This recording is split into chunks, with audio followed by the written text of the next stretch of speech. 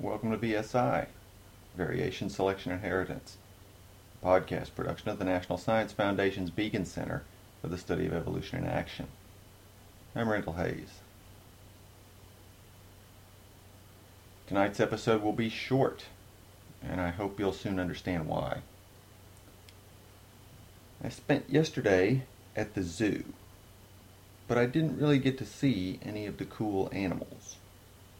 I spent the day in a meeting watching slideshows of animals, listening to people telling me how fired up I should be about the important work that we're all doing. I work at a college, so I sit through a lot of pep talks. I even give some of them to my students. That day it wasn't working. I drove home exhausted and kind of depressed. Ever had one of those rough days where the best you can hope for is to just get through it? Today's weather was warm, but kind of overcast, and I had not slept well. During the morning, with the help of coffee, I was okay. Updating attendance records, grade book columns, the sort of busy work that you can do when you're not focused very well. But by afternoon, having stupidly skipped lunch on top of being exhausted, all I could manage was cleaning my office. I tried for over an hour to think of something clever to write about, and I failed. The issue during these black moods of mine is pretty simple. The intellectual machinery works okay, but there's no motivation. Nothing really seems worth doing. Then I came home, I got some food, got my blood sugar up, and sat outside to look at my yard, which is in bloom right now. I have a red bud, which is sort of pink, sort of fuchsia. I have a pink peach tree. It's also blooming. The quince tree is not out yet, but my plum tree is just gloriously white.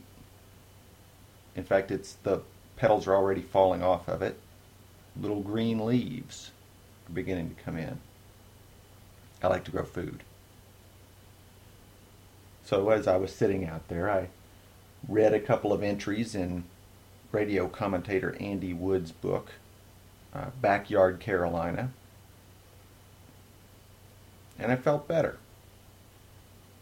Not good, but better.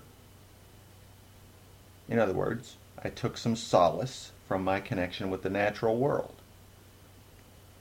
This is not a new idea, but in the past few years, people have begun to write about environmentalism as a religion. Michael Crichton gave a speech in 2003 that the climate change deniers have latched onto. It's very well written on the topic of religious thought being very different from scientific thought. For that reason, I will link to it, although I don't agree with his take on the data for global warming. Freeman Dyson wrote a much better piece for the New York Review of Books that I'll also link to. Dyson's piece gave the simplest, clearest explanation for just how important trees are that I've ever read. He said, and I quote in my crappy British accent, "About 8% of the carbon dioxide in the atmosphere is absorbed by vegetation and returned to the atmosphere every year. This means that the average lifetime of a molecule of carbon dioxide in the atmosphere before it is captured by vegetation and afterward released is about 12 years.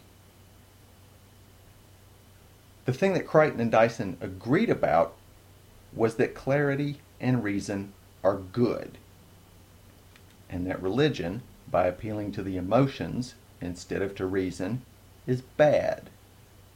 that the way to get things done is through a democratic process of careful and reasoned thought.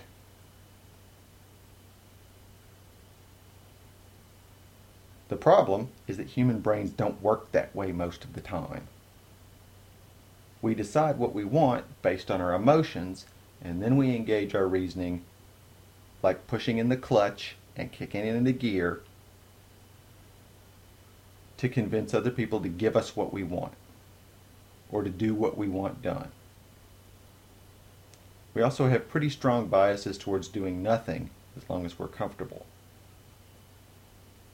Motivating people to change almost requires engaging their emotions, their hopes, their anger. So yes, I agree that environmentalism is in some ways a religion. I'm just not entirely convinced that's always a bad thing. Some days, coffee is not enough.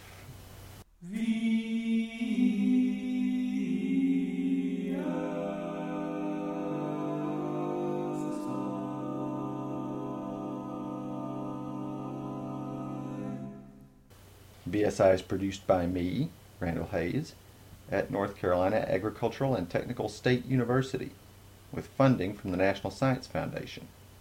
On this particular day, I should probably reinforce that any expressions or depressions of opinion are mine, and neither reflect nor deflect policies of the NSF. Feel free to post a politely worded comment at our webpage, variationselectioninheritance.podbean.com, or on Facebook. I'll be back next week, probably in a much better mood. Until then, thanks for listening.